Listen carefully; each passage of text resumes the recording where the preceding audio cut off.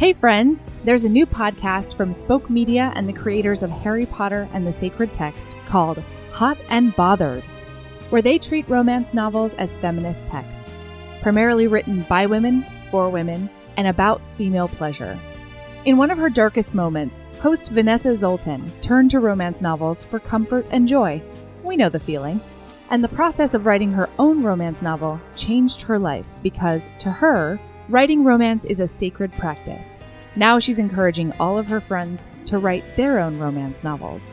You can follow along and write a romance novel of your own with regular assignments from novelist Julia Quinn, and do the radical work of pursuing your desires, reclaiming your stories, and reimagining what you deserve.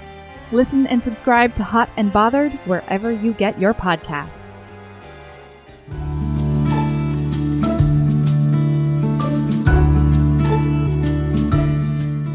Hey HBs, you're listening to Heaving Bosoms, the podcast where two romance-loving BFFs recap a new romance novel each week and squee into your ear holes with your consent. I mean, really, you opted into this experience.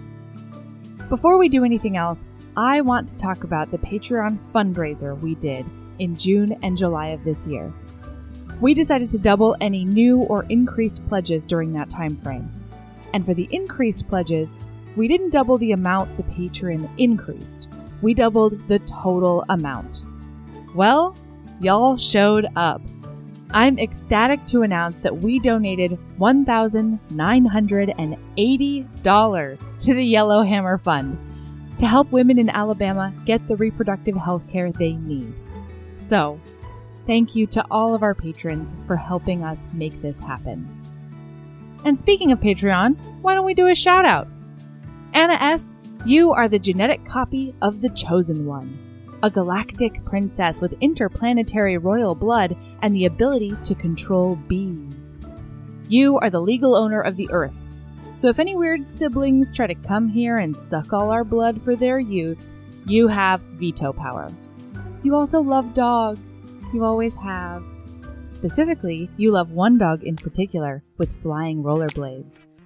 He used to have wings, but somebody cut them off because he bit somebody. Anyway, you're basically a superhero space queen who saves everyone.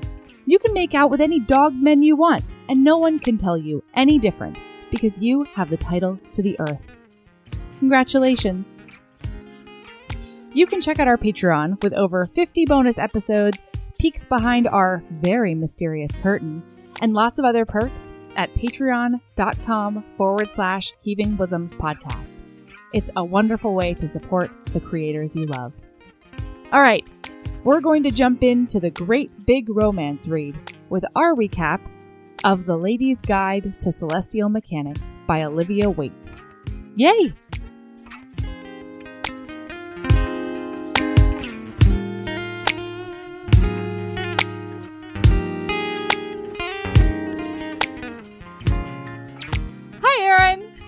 Hello, Melody. I say that. Did you see that post on the cult that was like, I can't get into an episode if it doesn't start with Melody. Here you go. Melody. Aaron. Oh, it doesn't work. Emily. How are you? I'm pretty good. How are you? I'm great. Do you want to hear a funny story about dogs? Every day. I hope it'll be funny. Okay, so I have to preface this. You've never met Rooster. I know. She's remarkably soft dog. Mm. And one time David purchased a leather belt that had a leather tag on the belt that said on it, "Feel the softness." No. Did you put it on her collar? Yeah, so you could feel that tag and understand the softness of the belt, which I'm sure was coiled up in plastic. So you could feel the softness. So he puts that on her collar, and that is by far the biggest thing on her collar. And then the other thing is like a little kind of like a washer, like a little ring that has Rue and then has my phone number on it. So if you just look at her tag, all you see is this big thing that says "Feel the softness." Okay. So the other day I get home from work, I go downstairs, I let the dogs out, I leave the door open because it's nice outside, go upstairs, change my clothes, get something to drink, go down, sit on the couch, and watch one episode of Glow. Okay. During this episode of Glow, Uh-huh. Goat comes back in, sits on my lap. No sign of Rooster. I assume she's sunbathing in the yard as she does until she becomes so fucking hot that she like nearly dies every time. Like we have to carry her in. Anyway, so I get this call on my cell phone from this guy who's like, "Hey, is this the owner of Real?" I was like, "Yeah, did she get out?" And he's like, "Yeah, she's in my kitchen." Oh, Rooster was in this man's kitchen. It's not like he found her in the outdoors no. and took her indoors. She appeared in his kitchen. Oh my gosh, Rooster. So I was like, the fuck? So I was like, okay, just send me your address. I'll be right there. And he's like, yeah. Like, he sounded pissed. When I got there, I realized that's just kind of the, kind of guy he is. He's kind of just a gruff dude. Yeah. But he answered the door. He's holding my dog. She's like a little over half a mile away, which is incredible to me. Oh my God. So he answers the door. He's holding my dog. And he's like, yeah, I'm just standing in my kitchen. I've got the back door open because I'm grilling. So I guess he was like going in and out with meats. He's like, all of a sudden I feel this like paw, paw, paw in the back of my legs. Like she went into another person's house and begged him for meats. He's like, so there's a fucking dog in my house. He's actually saying these words. Like he's a profane man. He's like, there's a fucking dog in my house. He bends over. He's like, I bend down. I check her tag and it says, feel the softness. I'm like, what the fuck is this? This fucking dog's in my house. Its collar just says, feel the softness. Then I saw your phone number. So anyway, here's your dog. I'm like, okay. Walk back. And then I look to see, how the fuck she got out. Because there were places in the fence in the back where it's, the ground shifted. Okay. And so we put, little, to make it you could get under it. She got under it a couple times. So we put, a screeny thing where those spots were. But, everywhere, this yard is pretty airtight, okay? Yeah. Is what I'm saying. Yeah, no, I hear you. There's a fucking tunnel into the neighbor's yard. Tunneled? Oh, no. Guess whose paws were covered in dirt? Goat. They work together. No, not like that. Oh, do you think Rooster Goat was demanded? No, I think it's worse. I think Goat set a trap. Trying to get rid of Rooster? Yeah. Yeah. Oh. I think she dug that tunnel, then she came in and she sat on my lap and she's like, it's only a matter of time until that dog goes under that hole to certain peril on the highway. Oh my God. Criminal mastermind. Yeah. Goat. Yes. Wow. Mm-hmm. Weren't you going to name her El Chapo at first? Perfecto. God. No, she's probably... I imagine when I'm on the phone with this guy, she's sitting next to me being like, oh, Rooster, pobrecita.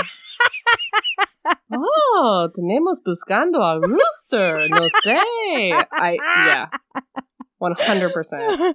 For all of you who are new to the podcast, Goat is her Spanish-speaking dog. And they've discovered that because she would not do anything until they started She was rescued. Yeah. Yeah. She was rescued, and she only responds to Spanish commands, it turns out. Something we never would have figured out in our house. Thank goodness you guys actually speak Spanish. Sometimes. Well, we were at our wits' end. We just started trying other languages because the bitch wouldn't sit. All right. Oh, man. So we have some super exciting programming for today. Are you ready to tell everyone? There might be new listeners. I think we might snag 2. Hey, Who 2 knows? new listeners. Hi, new listeners. The Great Big Romance Read. What's it called? The Great Big Romance Read. Yeah. Hey, I got it for the first time ever. Hey! You did it! So we are participating in the Rip Bodice's Great Big Romance Read. And I, for one, am ecstatic about this choice. This was a great book. God, this book is so good. And I didn't know who, I just put it on our calendar months ago when they reached out to us. And I didn't realize this was an Olivia Waite book. I was like, yeah, The Lady's Guide to Schmur. And we've been people have been requesting for us to read an Olivia Waite for some time. Yeah. So Hey, 5-star reviewer so that requested stoked. Olivia Waite. You got it. And we didn't even know. So there you That's go. right. Crossed off the list. Get stoked. Yeah, this was a fantastic book. This was so amazing. From start to finish, it was just like heartfelt and awesome. And I just loved it so much. The cover, too. Did you look at this cover? I loved this cover. Also, I was hanging out. This is just going to be me talking about my life, guys. So Okay, just yeah, brace fair. yourselves. Tangent City. I was hanging out with a kid this week, 10-year-old kid. He was reading on his Kindle. I was reading on my Kindle. Yeah. And I was like, what you reading? And he was like, I'm reading a book called Gabby and Sal something the universe. And I was like, cool. What are you reading? And I was like, oh, this is about a lady astronomer and no one will take her serious and schmur. And I did this whole thing like, oh, her brother's a painter and she had to move out. Now she's with this other lady and she's going to fund her. And they're like BFFs. And that lady does embroidery. And like, I told him this whole story. And David's like, that's what you're reading? Because like, I have noticed that you don't read books about lady astronomers that aren't taken seriously, though that's not what your interests are. And I was like, yes. And I showed him the cover. I was like, this is the lady astronomer. And that one's the countess who's funding her research. And he's like, oh. Oh, I get it. Yeah. Oh. He couldn't say so at dinner, but he was like, oh, they fucking. So that's what it's about. That's right. And guys, they fucking. Oh, yeah. That is what it's about. It's very good. Yeah. Yeah, they do. All right. Okay, so this thing starts off with absolute heartbreak, though. Heartbreak City. Poor Lucy is at the wedding of her lover of 5 fucking years. I was so worried this was our heroine. Me for too. the first 4 pages, I was just like, nope, I'm not doing an affair with this chick for the rest of this book. And thankfully, we don't. She's the villain. All right. So Lucy's sitting there at the wedding of Priscilla, her lover, and just like crying her eyes out because this bitch was her girlfriend for 5 years. 5 years. Didn't even tell her that she was getting married to this dude who also happens to be Lucy's friend or like her brother's friend or like, and I also, don't know, like, but they just hung out. A really good dude, like a sterling dude. Solid dude. Yeah, she finds out when the bands are red, you guys. How dare. Ooh. Yeah. And you know what Pris said? She goes, what? So she's called Priscilla. Yeah. I don't want to spend my life alone, Pris had explained, her hands in her lap twined around each other, flexing the way they always did when she was anxious about something. Lucy says, you aren't alone. You have me. And she says, but Lucy, I can't marry you. She needs to have her fortune and she needs security and all that. Yeah. I mean, I guess I was going to say it's bullshit, but like a little bit like hashtag justice for Pris, but like not a lot. Like yeah, there are like some structural problems here, you know, that like you got to consider, but also like go fuck yourself, Pris. Just have a conversation with her. I would be fine with Priscilla if she had been like, Lucy, this is the decision I'm making. Up front. Yeah, but to bombard her with that and then just we can't get into it. And then when she turns around later in the book and like, is it just a total bitch? Yeah. I'm sorry. I know. What later are on, you guys. Are we a spoiler-free podcast? Have we changed? What happened? No, we're a spoiler podcast. Oh my God, you guys. We're going to talk about it like when we get there, but she comes back and she's like, I just assumed that you would be waiting for me and you would be ready to just like have an affair for the rest of our lives. You would just like be my mistress. Ugh, the worst. Ugh. But like just the getting married thing, I think we can't super blame her for. No, of course not. No. The getting married without telling Lucy about it is fucked up from start to finish. Have one conversation, Priscilla, you selfish girl. So she goes home and adding insult to injury, her dad died like just a few months ago.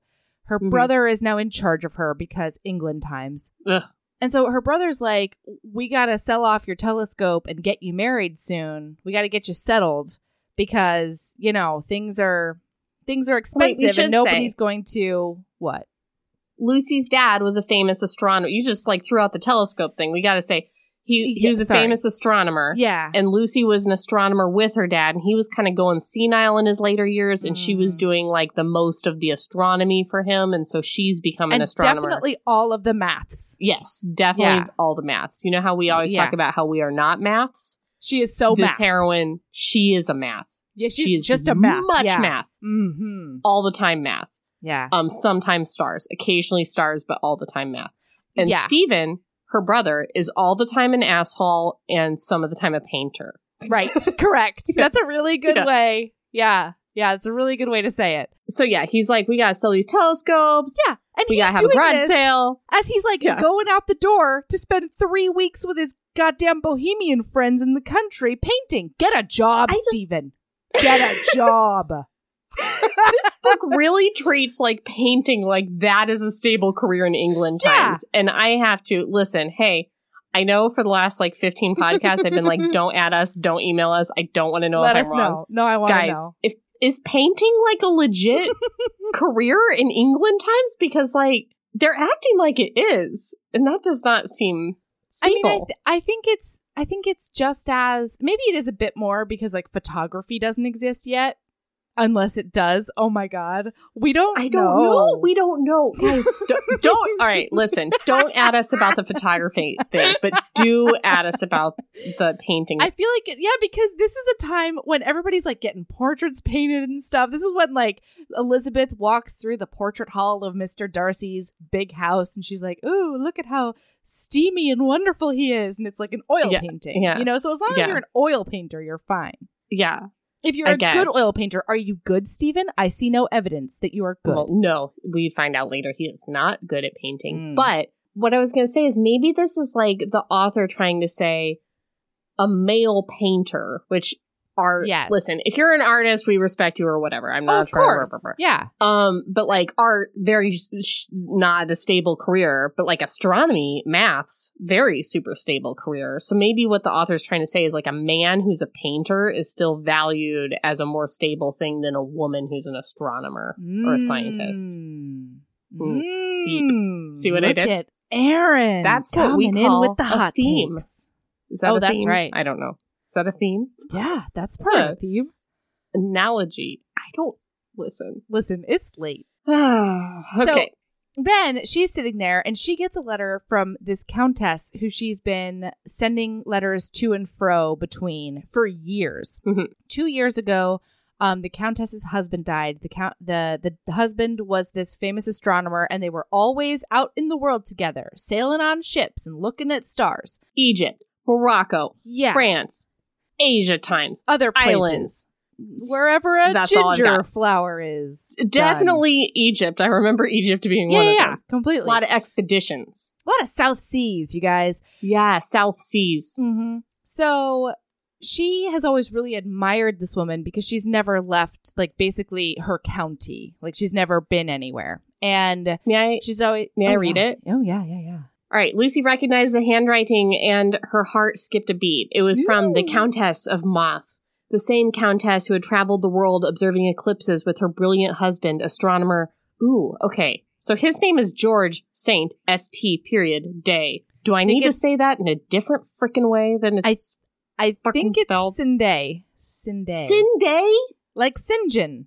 I don't know. Maybe it's Saint Day. Let's say Saint Day because guys, we're crass Americans. Her astronomer husband, George, period. Together, they had set foot on 6 out of 7 continents. The Countess had thrown a 12-course banquet in the shadow of the pyramids during a partial eclipse. She had charmed the king of Bohemia so much that he had written her a poem every day for a year and only stopped when his royal bride insisted.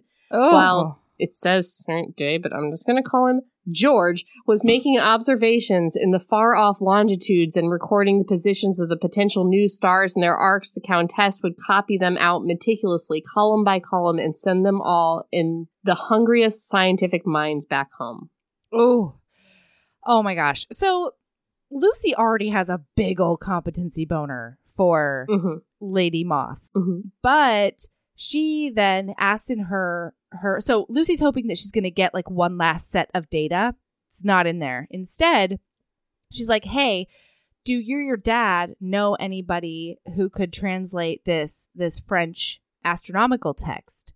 Because the society is looking for a translator. And Lucy's like, I am heartbroken. I have nothing here. I'm going to go to London. I'm going to throw myself at her feet.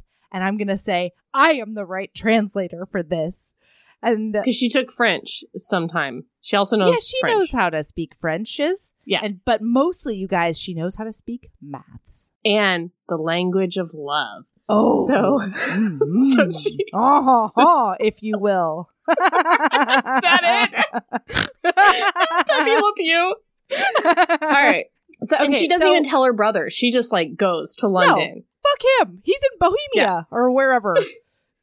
So then we switch to Catherine's perspective. Lady Catherine of Moth. And she's, like, not super happy with her lot right now. But she is really happy about being a widow.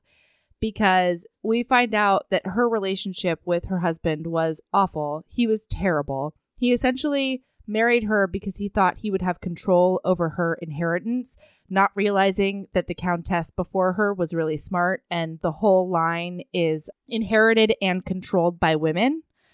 Just like feminism, you know? She's How did it happen? I don't understand England time. So if you're smart, you can just fucking will it all to the girls? No, so the other books, they just had dumb moms? I don't get it. I don't understand. They keep on talking about how, like, first of all, I think that was like an ancestral thing.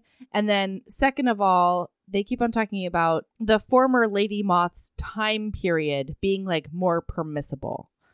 So, I see. Yeah, like, I don't know. It was before society clamped back down on ladies, is my take on it. Okay. All right. So he was emotionally abusive. He was demanding all of that. But now, yeah, like at the very least, she had his endeavors to sort of put her attention on. And now she doesn't really know what to do. Right. She's bored.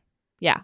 And her butler knocks on her door and is like, there's a lady outside with a lot of luggage. And she's like, send her in, I guess. I don't know. Yeah. And then afterwards, she's like, why did I just say send her in? Nobody said that they were visiting me.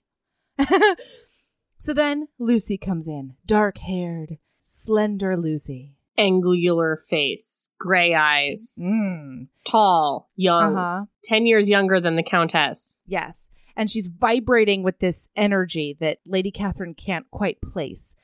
And she's not, she actually says something like she's not super happy about the ambitious gleam in the girl's eye. Ooh. Because George had that ambitious gleam. Yeah, it's triggering for her. Oh. So they go back and forth, and Lucy's like, hi, I am the person for this job. And she's like, ooh, the polite society is pretty much male-dominated, and they hate ladies. So it's going to be a tough sell. Well, she tells her for the first time that she was the one writing her the letters and not her father. She's the one that was doing these computations the whole time. And then Catherine now gets a competence boner back for Lucy. So now they have a mutual respect boner that's very nice. Oh, I know. It's just unfurled.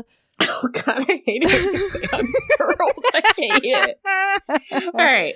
Okay, so she's like, you can stay with me. We're having a polite science society meeting later on this week, a dinner or whatever. You can stay with me and you can plead your case in person with them. I just love that this society is called the Polite Society of whatever, because they are like the meanest. These are the meanest mean girls. Mean. And they're all men.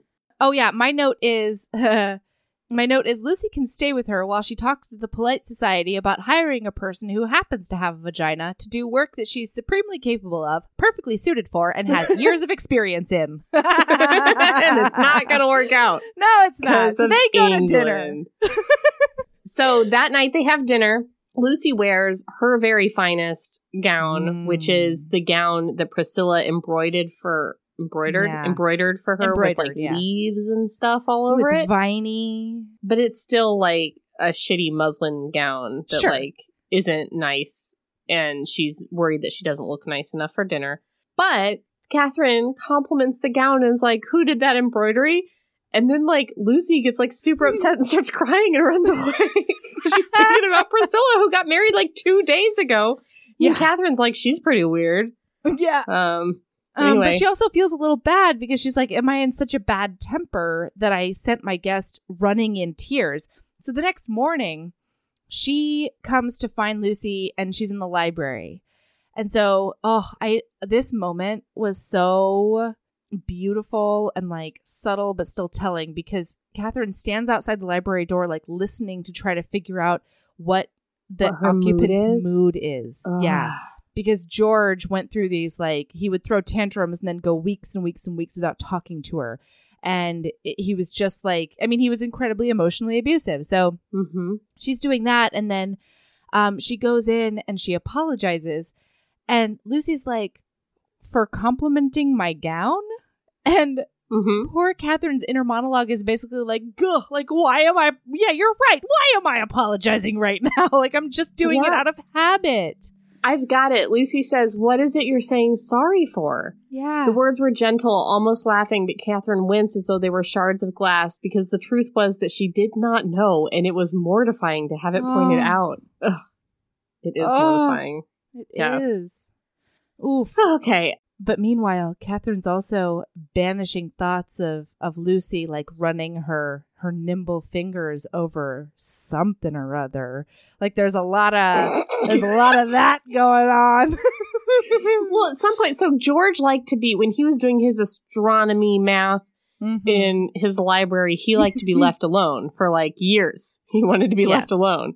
She doesn't mind the company. So Catherine's like barely ever been in this library, but she's like, oh, she doesn't mind the company. I'll go grab my embroidery. So they have these days where Lucy's doing math. Doing some translating. Yeah, translating math into She's English. Thinking in the beautiful romantic language while while Catherine is over there just making these beautiful works of art out of silk threads. I think I just made the dolphin noise that Smart Bitches said that. You guys, we were on Smart Podcast, Trashy Books. Yeah. And at some point, whoever does the Garlic knitter transcripts, whoever was doing the transcript, just put in brackets, someone is making a dolphin noise at this point. And you could just read the exasperation in that poor transcribers. Just like, oh God, now they're making fucking dolphin noise. You know what? I'm just gonna write it in there. That's what I'm gonna do. Fuck them. Yep. Anyway. I chose to think that she found us incredibly charming, and she was just reporting accurate facts. That Sarah Wendell made a dolphin noise. She is like a poised and like professional interviewer. I know. We are definitely dolphin noise people. Yeah, of course. But I think it had to be me because like you were the one talking, and I'm like, I was talking. If there is a candidate on this podcast for dolphin noises, it would be you, but it couldn't have been. Anyways, I was so pleased to read that. Okay. So, all right. So they are spending time together. And so Lucy talks about the last time she translated something being with the same friend who made her gown. And Catherine starts realizing that this quote unquote friend was more than that. Yes. Because of like the way that they're talking and what they were. I think it was that Priscilla went to translate something, but she translated it into a dirty limerick. Yes. Yeah. And then like the wistful way she said it and all of that was just like really I think serious. Too, she asks her name. Yeah, wait, Lucy replies, I've got it. Good. She goes, she asked her name, and then Lucy goes, Priscilla. There was no mistaking it. Only love could make a name drip from Miss... I don't know how to say her last name. McKelney? Schmerger? Okay, McKelney. That's what we're going to go with. Okay, only love could make a name... any of all the names in this book are Schmergers to me, so get ready. Okay, only love could make a name drip from Miss McKelney's mouth in those honeyed tones.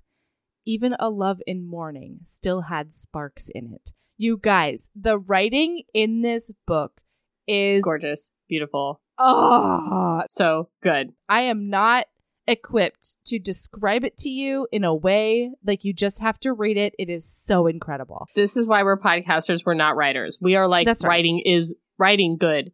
Writing is good. But you have to understand it's like real good.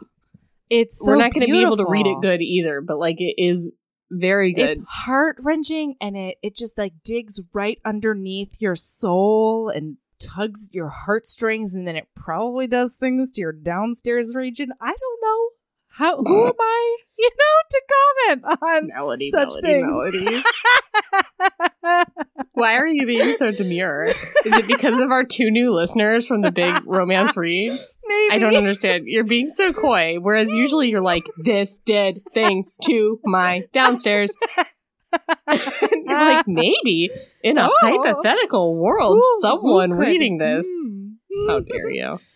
All right. Okay, so then after spending that like whole week together. Well, at one point she asks her, will you introduce me to this society properly? Yes. At like one of their meetings. And Catherine's like, you don't understand how mean these guys are going to be to you. Are you sure you want to like go in there like full-fledged and like be formally introduced instead of just kind of like creeping in the background? Well, yeah. And she's specifically worried, like, are you ready to debate theoretical thoughts? Are you ready to like go back and forth with equations? You will be far more scrutinized than any other person who is ever a member of the society. And she and says, Lucy's like, I'm absolutely. an astronomer too. Yeah. That's what I do. This is what I do. Yeah. Of course I am. I Naively, can't wait. she thinks it will be fine. Yeah, she thinks, of course, these scientific people are going to talk to me about scientific things, and we can both do that together. And that's how, like, scientists have to work as a community, even as all of them are working separately. And she understands that because she's a motherfucking scientist, everyone. Ugh. So they go to this dinner, and Lucy's translated, I think, the introduction or the first chapter, and she's got the pages with her, just in case. No? No, I was shaking my head at really good writing. Sorry, God I was damn it. shaking my head at the sentence. I was like, the next thing isn't dinner? No, it's good. I was just flipping to get to dinner, and then I saw this passage I highlighted that said, with that sharp hook and the blinding skein of silk, Lady Moth stabbed into the white muslin over and over like the daintiest possible murder. Oh, I highlighted that too. Yeah. So did 26 other people, according to my Kindle. Anyway, sorry. Everybody dinner. else is missing out. Yes. So, dinner is Banana Town. Banana Town. They think that Lucy is just like Catherine's little friend guest, and they're like, "Oh, I'm so sorry about your dad, and I'm so glad we finally get to meet you," because they know that she is related to this famous astronomer.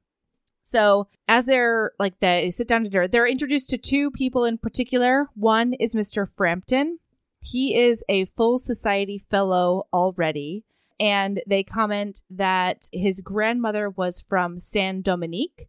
So he speaks French fluently because, you guys, that becomes important. We looked some things up. That is a French colony in the Caribbean. So look at heaving bosoms. No one. Yeah, shit. we Googled it moments before recording. Oh, so yeah. Pew, pew, pew, so pew. look at that. Welcome to our history podcast. That's where right. we know what I meant by history was also geography. Welcome to it. We know where islands are and what they used to be called and maybe still are. God, I'm digging it. We sounded smart now. I'm making it worse. Yeah. What white people took it over and did terrible things to the indigenous populations, guys. In this case, it was specifically the French. That's right. All right. So, and then there's another guy, Mr. Willoughby. I heard Willoughby in my brain because Willoughby is the bad guy in Sense and Sensibility. Mm-hmm. So if I say Willoughby, that's why. It's better than Schmerger. Willoughby. There you go. He's the nephew of some old white dude who's already into society and is trying to hey, Aaron, what's that called? When you get your family member in there. Nepotism. I know what that's called. Nepotism. Yep. Okay. Mm-hmm. He's trying to nepotize everything. So, or as people who nepotize things call it, a legacy member. Oh, it makes my whole skin crawl. So, they're at dinner and everybody's like, these two dudes are going to do the thing. These are the two candidates we've come up with. And then Catherine, because P.S., Catherine is putting up the funds for a full half of this project.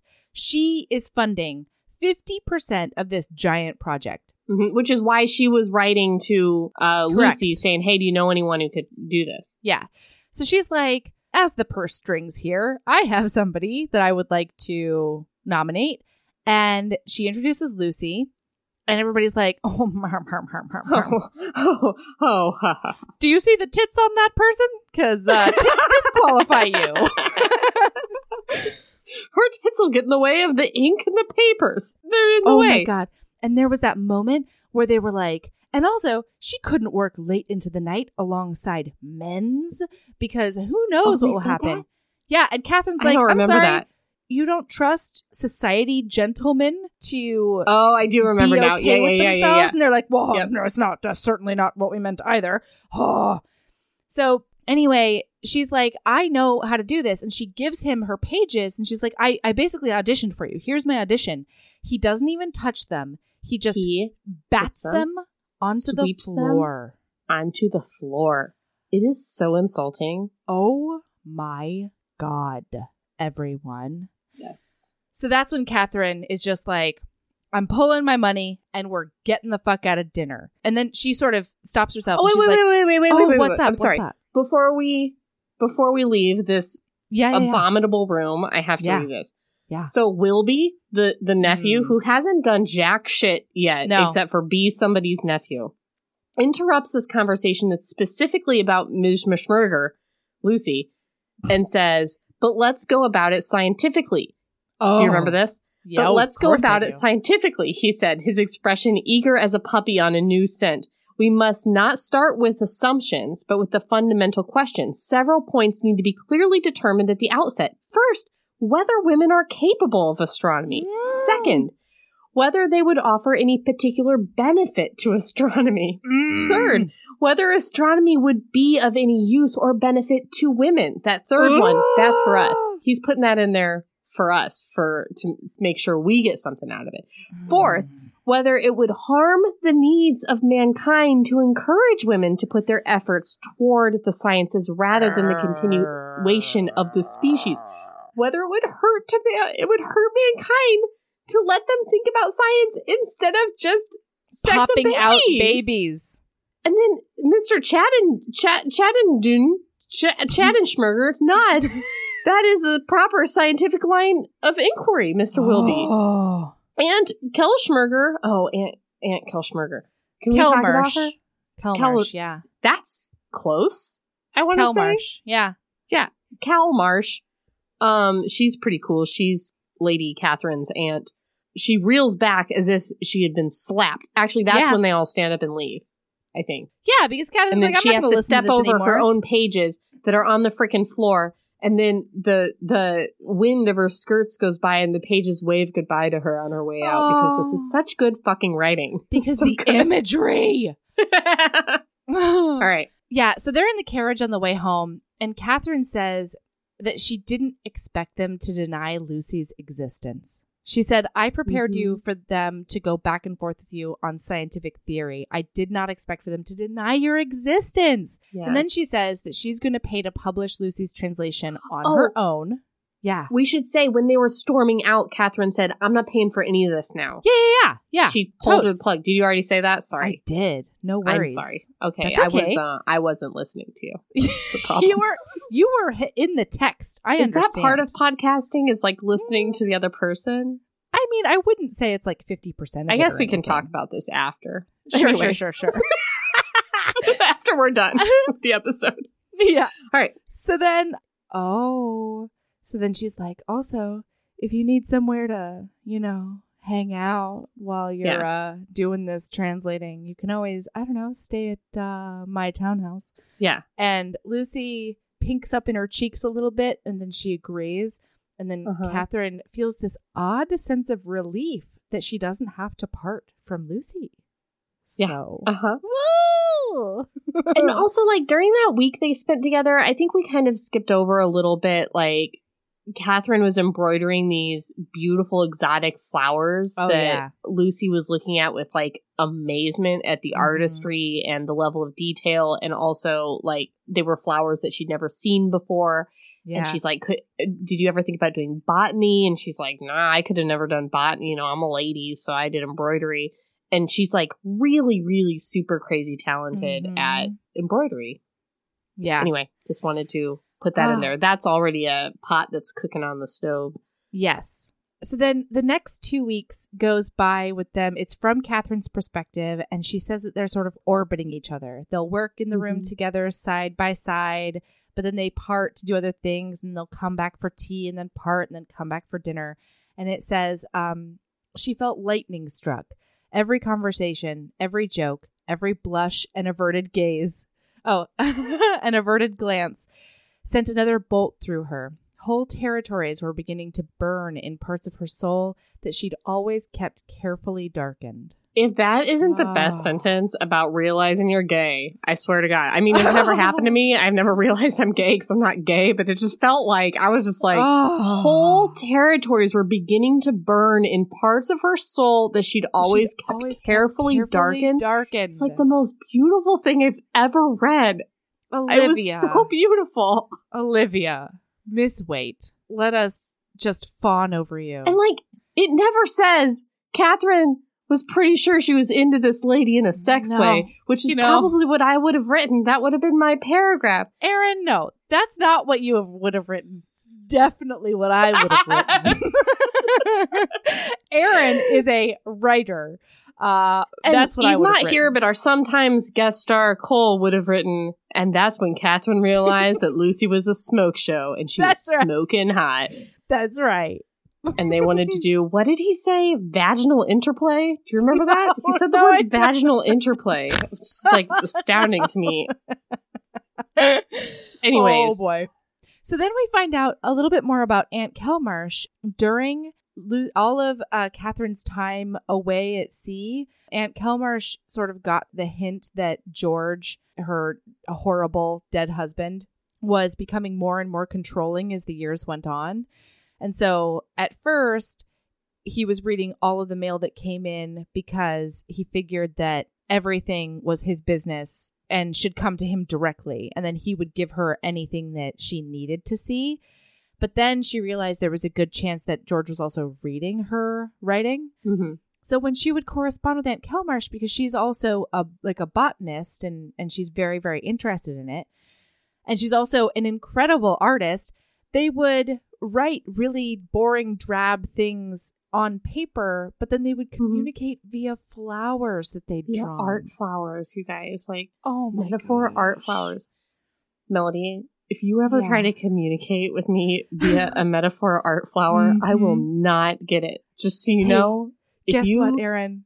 There's no way I will either do that nor understand smush up a daisy. If you I'm just going to be like, weird, a daisy got in here. It got smushed. I'm not going to know. If you paint one, I'm just going to be like, oh, Melody's weird now. Okay. Yeah. I mean, that's cool. Mm-hmm. That's going to be what I think. But also, before that letter arrives from Aunt Kelmarsh, very close to Kelschmerger.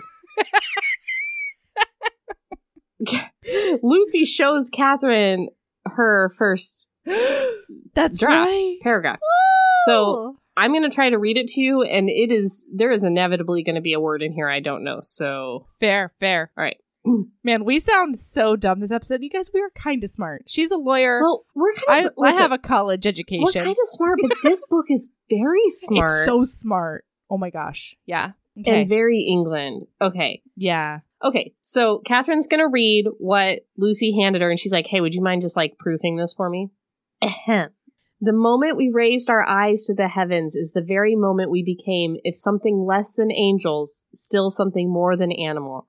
Alone of all living things, mankind dares to look up from the earth and dream of other worlds. Those worlds, howsoever distant, are connected to ours by a force so vast and ubiquitous that it went unthought of for most of history.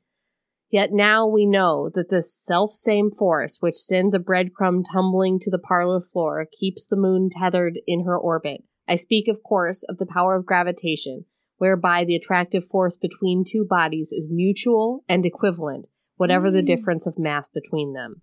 Oh, boy. So Lucy has decided that she is going to translate this Oleron text in a way that anybody, even not an astronomer, can read it. And specifically, she wants to translate it in a way that can make Catherine love it and love astronomy and love science and understand it and be as captivated with astronomy as Lucy is, because Catherine is her muse. Yes, and she's looking at all these things that Catherine's doing, realizing that Catherine is sort of disparaging it as like a trifle and women's work and whatever. And she's like, no, if I can make her understand this scientific process, then maybe she'll fall in love with science and maybe she'll like be interested in botany or like whatever else she's interested in. She just wants to like open the gate in for Catherine's Catherine mind. and all ladies. And all too. everyone, too. And so Catherine says, I had no idea that this like highly scientific text was so poetic. Oh, and also this very scientific text starts from like chapter 1000, and Lucy wants to walk it back and fill in all the fundamental science before you get up there to like the high science. Yeah, because it's a scholarly text for scholars, and she wants to make it so that you get all of that scholarly work, but you can also understand the building blocks on which it sits. So then she's like, I kind of wrote it. Is it weird? What do you think? I kind of wrote it like for you kind of so that you would like it. And then Catherine, who has already kind of like gotten wind that like Lucy likes girls because she's pretty sure that friend was like a friend she made out with. Then she said, it's for ordinary readers or whatever. And Lucy says, I wasn't imagining just anyone, she said softly. I was writing as though I were explaining it to you. Catherine, flustered, dropped her eyes to the page again. The attractive force between two bodies. Ooh, bites lip. All at once, it was a great deal of work simply to pull breath into her lungs and to force it out again. The words pulled her inexorably forward to the following passage, and then it's more and more and more. Oh but my it's gosh, like it's kind beautiful. of like a little bit sexy about how like moons and stuff are like drawn toward each other. Oh yeah, it's definitely like, sexy, you guys. It's sexy science. So much of this science is drop dead sexy. This science is so fuckable on the page, like I can't even. This science is fuckable. All right. So then Aunt Kelmarsh asked them over for tea. Yes. So they go over and she shows them her garden, and she leads them over to this shell grotto that she made in memorial of Catherine's mother, the earlier Lady Moth.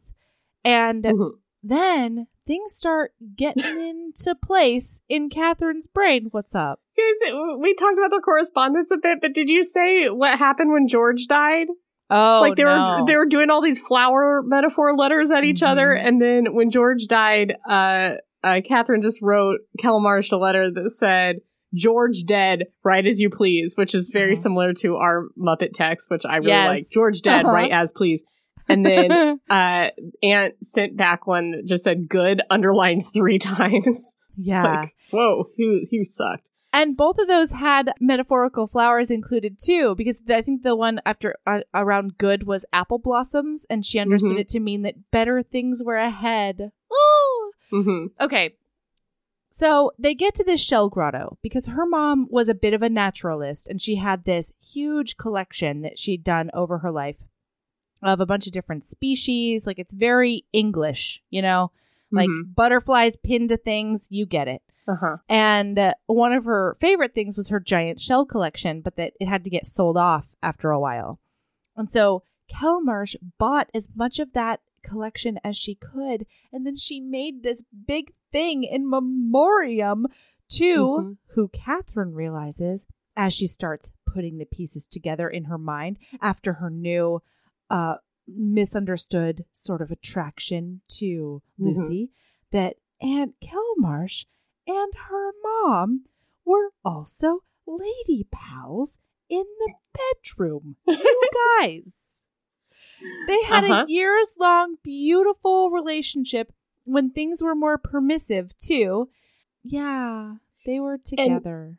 And Lucy and Aunt Kelmarsh, like, they're telecommunicating pretty immediately about, like, I'm picking up what you're putting down here. You seem like a lady who knows what is going on. So I thought that too in that scene, but then later on, well, we'll get to it. I thought the same thing during this scene because there was a moment where Kelmarsh was like, well, you have to take the happiness where you can find it, was one of the things she said. It was a bunch of that, and Lucy would like give little knowing chuckles. Anyway, tea goes well, and Catherine comes away with this whole idea that like, this is not a new thing. Women have been lovers forever. Yeah. And what she actually says is, they don't let you have anything whole, you know, if you don't follow the pattern. You have to find your happiness in bits and pieces instead. But it can still add up to something beautiful.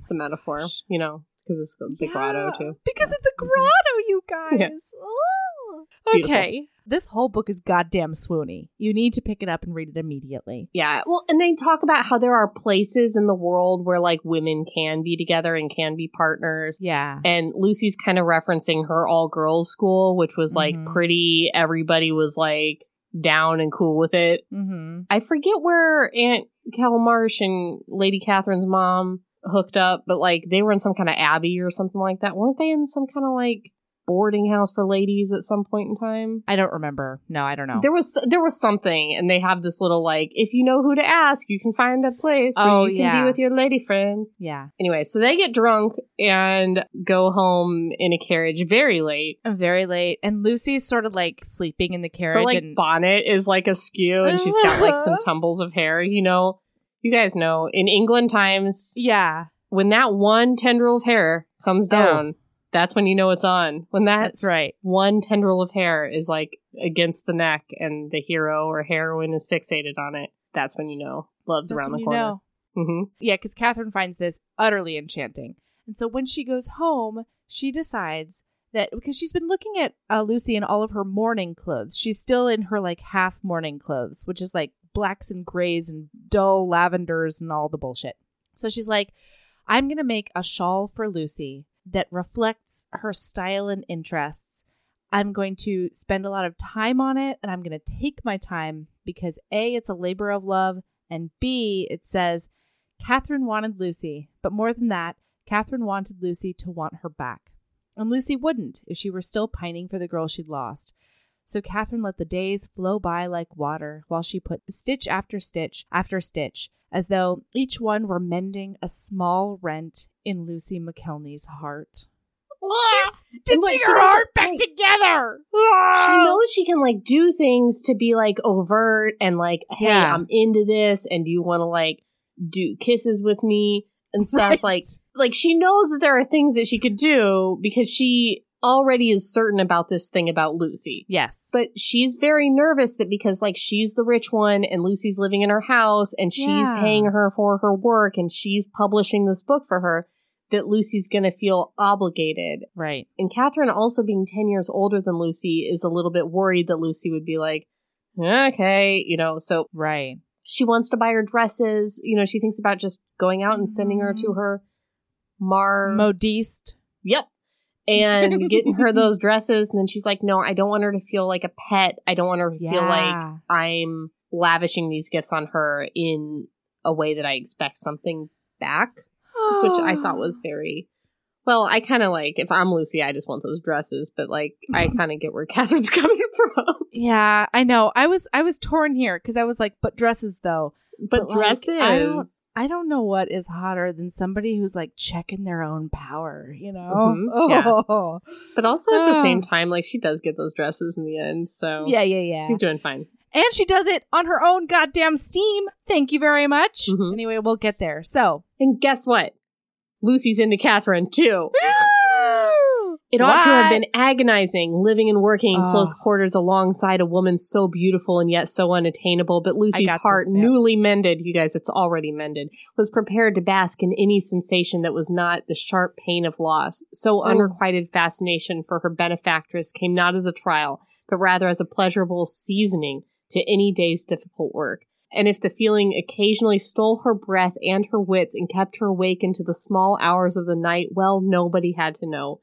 Really, it was much safer and more convenient than any actual love affair would have been. So Lucy's also kind of like, on the not wanting to pursue it because she doesn't know if Catherine likes ladies. Yeah, how is she to know? She was married for forever. I can't imagine. Like, even like in the world today, I don't know how you figure out if somebody else likes ladies, let alone in England times. That's gotta be so It can be very confusing. Yeah. Okay. So Catherine comes in and she's really nervous, but she presents her night sky shawl to Lucy. God. And we find out that it is covered in goddamn comets. Oh, it says, oh man. We find out that it's covered in goddamn comets. That's what you said. Starbursts. Maybe they'll let you do a blurb for the cover of this book. It's covered in goddamn comets. Melody. Okay. So, It says, this whole scene had been carefully, painstakingly sewn one stitch at a time by Lady Moth's own talented hands. Lucy's breath caught, and she hoped her red cheeks could be mistaken for a grateful blush, but all she could imagine was Lady Moth's hands going everywhere the shawl would, curving over Lucy's shoulders, tucked tight in the crook of her elbow, cupping the tender skin on the back of her neck. Mm-hmm. Guys, if you thought science was sexy, embroidery also sexy. Super, super sexy. And Lucy's like, how did you learn how to do this? And Lady C is like, I got it from my mama. I'll show you her things. Which is apparently a sampler book, which is the thing. Listen. I did not know about a sampler book. I haven't been reading England Times for very long. I've told you millions of times. I never started reading any England Times until we started this podcast. I didn't know about England Times embroidery sampler book. Is it paper? Yeah. Is it cloth? I think it's cloth. But sometimes the cloth is described as papery. Well, it's old AF. Oh, it's old. So it's dried cloth. out. Yeah. It's the former Lady Moths, Yeah. So, moth-eaten. Okay, so they're looking through all this stuff. And then Lucy realizes, this is where it dings into place that I think it's that Lucy realizes Aunt Kelmarsh had an affair specifically with Catherine's mom. Yes. Yeah. So I think she knew that Aunt Kelmarsh was into ladies, but not necessarily with Catherine's mom. Yeah. And when she sees this embroidery of a snail shell, a garden snail shell, you guys, that's when she realizes that they were lovers forever. And then she realizes that her gorgeous companion might not be as unattainable as she thought. So Lucy slowly reaches out a hand and she touches Catherine's jaw. And then Catherine does the smallest little lean into Lucy's touch. And then Lucy asks Catherine if she can kiss her. And then Catherine says, please. And she says, please on a sigh, you guys. Yeah. It's not like please. It's like, please. Please. Please. Please. Very England. Mm-hmm. And then the kiss is soft and sweet and wonderful. And then it gets a little bit more heated a tiny bit. And they spend a while making out, but not too long because dinner's going to happen or tea is going to happen. Tea. You guys, one more. She wanted to sink her hands into the lady's hair and hold her in place and kiss her until the sun went dark and the moon went dim and the stars blew out like spent wax candles. Oh my gosh. I just get this writing. I know. I can't. I know. It's goddamn gorgeous with its goddamn comments and its goddamn spit wax candles. Goddamn comments. Okay. But guess why they stopped kissing? Did you already say this? Because I was reading. It's the butler. Wait, the butler? The lady.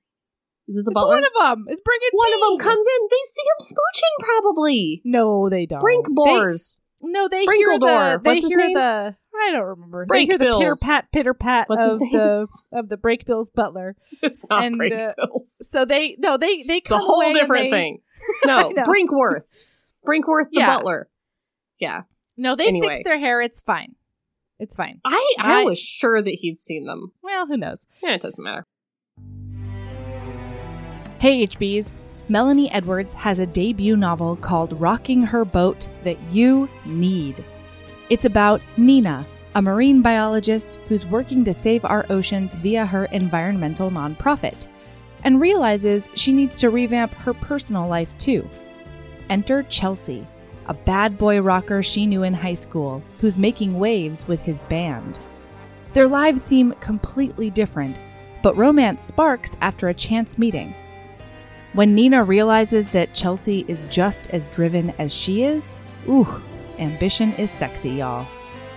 Pick up this book to find out if they can sustain their relationship after the infatuation phase, when their differing dreams create obstacles.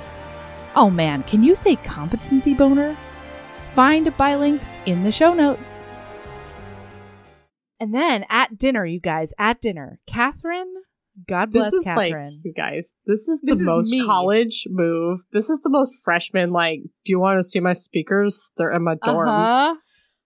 do you want to see my highlights reel from high school football? It's in my dorm. Did I tell you about when I arrived at college at 18? I had kissed, I think, a total of 2 people. And I didn't know that Do You Want to Watch a Movie was code. Oh, no. I didn't know. So especially when it was this dude on my floor, and he pulls out, what is that movie where they just like hit each other all the time? They prank each other, and they're always getting hurt. It was really popular in the 2000s. It was with that comedian fiction guy. Movie or a real movie? No, it was a serial. It is Jackass. Jackass the movie. All right. That's right. Yeah. So he pulls out Jackass. Wow, your brain. I guess thinking that it's the most romantic movie in the whole wide world. That is the movie that we watched. And then as soon as like roll credits, he just like leaned over and put his mouth on my mouth. And I was like, whoa, that's what? It was very jarring. Jackass didn't get you in the mood? I mean, it didn't not work, but... Oh, it worked. I mean, we made out for a minute. And then I was like, all right, I guess I gotta go. I, in college, did have a man say, do you want to see my speaker system? It's in my room. I don't think we were in a dorm. No, we weren't in a dorm. This was just like an upstairs. This is a man, you know. This was just an upstairs. He was like, you want to see my speaker system? I'm like, do I strike you? Like, I know what you mean, but do I strike you as the kind of lady that wants to see your speaker system? Like, what is it? Speakers? It seems like it's just speakers, and then there's a cord and it hooks it to a thing. And that's what it was. And we didn't look at him. I don't even know why he offered. Well, all right. Catherine looks over at Lucy and she's like, I mean, this worked on me. I got chills when she did it. So I don't know if Catherine's just smoother. I did too. I know. But I think she did chills because they're like grown-up ladies acting like children. I know, they're so cute. They're just fumbling. She looks at her and she's like, do you want to see my embroidery sampler? And there's like this pause. And she's like, I keep it in my bedchamber. Well, it's like first she says, I keep it upstairs. And then she pauses. And then she goes, in my bedroom. If that wasn't enough, I need to be very clear. I keep it in my vagina. Would you like to look at it? And Lucy's like, hell yeah. Lucy's like, I would be honored. Swoon. Okay, so they're looking through this. So they do actually look at the embroidery sampler because Lucy is interested. It is a very good embroidery sampler. And she's interested in what Catherine is interested in because she's interested in Catherine. Everyone take note. So they're looking through it, and then all of a sudden they land on this. I didn't even know you could embroider portraits. I am so into this. They land on this embroidered portrait of this hot, hot lady, the Countess of Italy. They also land on some colonization portraits that really dampened the mood. But then it was like, this is this lady from this tribe, and we stole her whole culture, and she's probably dead from diseases. Woof. But then there's a sexy one. Right. Yeah. Mm-hmm. And so Lucy's like, oh, man. Lucy goes, I assumed I was the first woman you ever kissed, she drawled. Was I? Catherine went full scarlet. You were, she said tartly, but I confess you weren't the first I wanted to kiss. So you are drawn to dark-haired, troublesome women, Lucy said, leaning closer. God help me, it seems I am.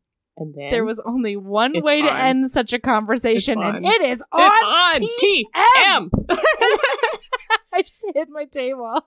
We never described Catherine, but she's a blonde-headed person, and she is also plump, I believe. She's voluptuous. Yeah. She's got a generous bosom.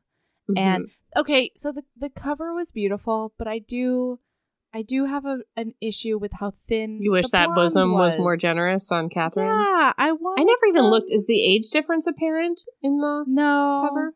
I don't know that. If I go to the cover, I'm never going to find my page again. Don't you dare go to the cover. It's just a fact. Yeah.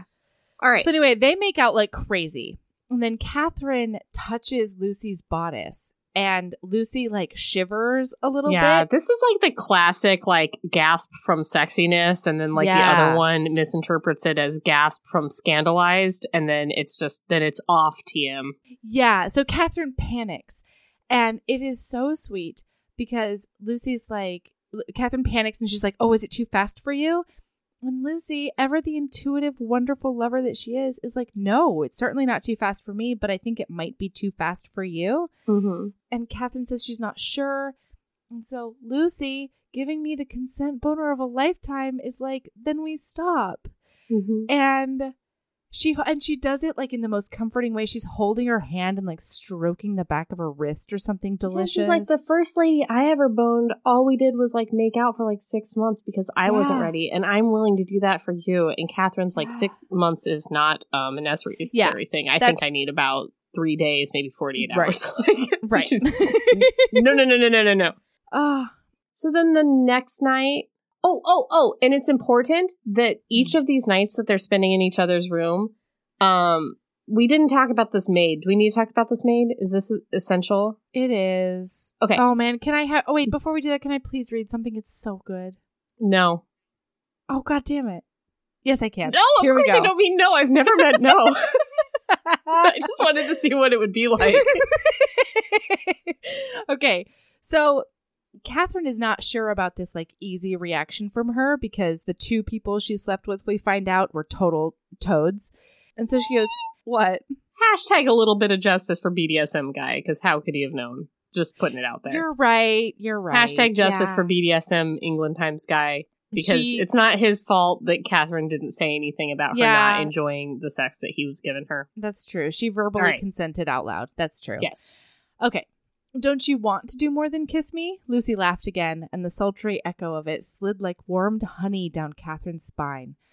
Oh, if you wanted me to write out a list of my wants, it would be Christmas before I was through. I highlighted that too. I know. She slipped a thumb over the inside of Catherine's wrist. The Countess's pulse leapt to meet her fingers. But all those ideas depend on you wanting those things done to you, or wanting to do things to me. Because it's not about you doing or me doing. It's what we do together. And then she just like gets her undressed like politely and gives her like a chaste kiss and then says goodnight. And then, you guys, the kink we found out about me, she tells her to call her Catherine. The Countess says, don't call me lady anymore. If you're one of the 2 new listeners to the podcast, Melody has a kink where when dukes ask you to call them by their first name, except for there was one duke that it didn't work for, but all the other ones she's that down. Duke can go fuck himself. All the other ones. And apparently a countess. Mm-hmm. Okay. I don't get it. It does nothing for me. I kind of like. I kind of want to keep calling her Lady of Moth or whatever. That would. That would probably be mine. In some situations, no, I don't want to. Too. I want to continue to call you Duke of whatever. I know. So, what was I gonna say? So they have the maid they spend thing. like a week. Yeah, but they spend a week doing all the stuff, and then they have some super good sex that you get to watch, and it is wonderful. It is very good. Mm-hmm. They kind of like throughout the week they kind of graduate a little to bit further, higher levels of nakedness until they're totally naked the last day, and it's very, very good. But every night, so the first thing is Lady of Catherine notices that one of her maids is really good at embroidery and drawing stuff. So she's like, we should train her to be a lady's maid before the others, even the ones that are more experienced, because she's probably better at the domestic arts. And the head of the household is like, that's not a good idea because these other maids have been here longer and they're going to get upset. And also the one that's good at embroidery is like the daughter of the butler. So they're going to think that it's nepotism and it's not a good idea. And Lady Catherine's like, well, I do things based on merit, not based on who's been here the longest, and we're going to do it. So then the other maid, the one that was not promoted, is the one that goes in and like takes off their dresses. What? Yeah. Narayan is Catherine's lady's maid. Narayan. Okay. I think that's how I said it. Yes. And every night, Catherine calls Lucy in to take off her dress and is like, Narayan, I don't need you. And it's rough. So then the last night where they're like, had sex and all the orgasms, and they're having a great time. And they fall asleep and then they don't wake up. Forgets to go back to her room, and then they're in the bed, totally naked. Their boobs are out in England times. They are. What's boobs and twats everywhere. Well, just boobs, I think, because there's like covers. I just don't. Melody. Listen, I was doing really well. So Narayan comes in the morning and she sees everything, and she's like, "Oh, gotta go. I'll be back in like a little while." Oh, so then Lucy goes back to her room and she's like, "Hey, we're not doing anything wrong. We're okay. Like we're fine." And so she goes back to her room. Narayan comes back a little bit later, and she gets her ready for the day as she always does. And then they sort of chat it out, and she's like, Can I ask you an impertinent question? You know, were you doing all of this just to hide the affair? Uh-huh. And she's like, yeah, completely. That's why I was doing this. I'm fucking ladies. And this poor woman, she has to basically breathe in and out of a paper bag. Yeah, she's so relieved because she thought she was getting fired. Slowly getting fired. Yeah. Oh. And then missed opportunity here on both sides. Because Catherine's like, hey, do you make as much money as your other contemporaries? And she's like, in some ways, but in some ways not. And then she turns down a raise because a quote unquote good servant is supposed to have discretion anyway. And I'm like, that's what the man tells you to keep you down. Take the money. Yeah, take that money. Actually, you should probably blackmail her. Like, work on blackmailing. Blackmail more. Yeah. Right? Or just take the money. And then also, Catherine, if she said no to the money, still give her the money. Also, apparently, Narayan is a woman of color. And the girl that she promoted is a white girl. So she also thought that was the reason. Yeah. Catherine. That line, that beautiful line where she was like. Yeah, I can't find it. I've been searching the entire time. I think. Yeah. I think, she says that look they out told for me girls to watch especially. Out. Yeah. Especially if they have a fair complexion or a fairer complexion. Oh, it's so heartbreaking and beautiful. When I was looking for that line and I never found it, I did find a line from The Sex the night before where Catherine gives a classic Highlander finger banging to Lucy first. It's an England Times one, but it made her sing like a bagpipe, so I believe that it was a Highlander one. It was strikingly similar. But then, so Lucy's like, wow, you're like pretty talented at that. Like, good job, Catherine. And she's like, I learned a thing or two in my 15 years of marriage about sex. And then Lucy starts to move to go down on Catherine. Yep. And Catherine's like, where are you going? What the fuck are you doing? Yeah. Where are you going? Like, she literally says, where are you going? What is happening? And Lucy's like, oh, was this not one of the things that you learned in your 15 years of marriage? I just thought that was the funniest thing. And then is it funny or is it one of the biggest injustices you have ever read? It's England Times Melody. Who knows? Who knows? Don't at us. I'm sure it was a big deal in England Times. Everybody's going down on everybody. Don't at us. I'm sure it was all over the place, and it was a huge injustice that George never went down on Catherine. Goddamn George Sindé, or however the fuck you say his name. I don't know. All right. Okay, so now, Lucy's new maid, the one that been getting trained up and she's good at the embroideries. She spangles up a gown for her. Yes. And then she comes in, and Catherine really likes it. But then she's sort of like, ooh, your former lover was really good at that embroidery stuff. Like, you look great. And Lucy's like, oh, no, this is Eliza. Yeah. So then they go to this scientific lecture. It is a big deal. They meet Mr. Frampton there and Mrs. Kelmarsh, and they find out after the lecture. Oh, they get totally snubbed by the Polite Society of Scientists or whoever. The Impolite Society. Yeah. Those good joke, Aaron. Good job. Sick burn, Aaron. So they go to tea with Mr. Frampton afterwards, and they find out that the Impolite Society's translation is a goddamn travesty joke town, and that Mr. Frampton quit because the legacy hire totally sucks, and he refused to budge on some Newtonian things. Well, So- it's kind of important because he says so it's like he wants to use Newton's stuff for the Instead thing. of this and leprechaun math. Frampton wanted to use the, did you say the Liebedichen leprechaun math. path? Listen, Yes. it starts He with an wanted to L. go down the leprechaun path and then, but the point is that Wilby didn't want to do. That kind of, wait. I'm sorry. And like the leprechaun to the Liebedichen math or whatever it is, Guys, that is a I just wanted to be continental clear math. to our Irish listeners, this has nothing to do with Ireland. I want you to understand that it's not like there was an Irish theory and an English theory, and we're calling the Irish theory the leprechaun theory. No, it's that's not it's what's a happening. word that looks like leprechaun. It's Yeah, like I think the it's actually calamari German. party. Maybe. Yeah. Maybe. I don't know. But he wanted to use this other thing as a foundation of maths. And it's a European Wilby, thing, not a UK thing. And so he's Yeah, like, Wilby how insisted can you use? Oh. because Newton's in English. Blech. Yeah. Right. So he's Anyway, like, we have he to use probably this did it to Newtonian spite math. fucking Frampton because he's a Saint Dominique guy. I know. Ugh. Ugh. Who knows? So anyway, Frampton quit, and now Wilby's the only one working on it. And apparently, he's a disaster. So the whole shebang is falling apart over at the Impolite Society. But Right. Lucy's just cooking along and making a great translation. That's right. And Lucy's like, we're also getting these snippets of her talking to Catherine about like verb conjugations and trying to get it right because the original is so brilliant. She wants to do it justice while also expanding upon it so the layperson can understand. Like, she's so passionate, you guys.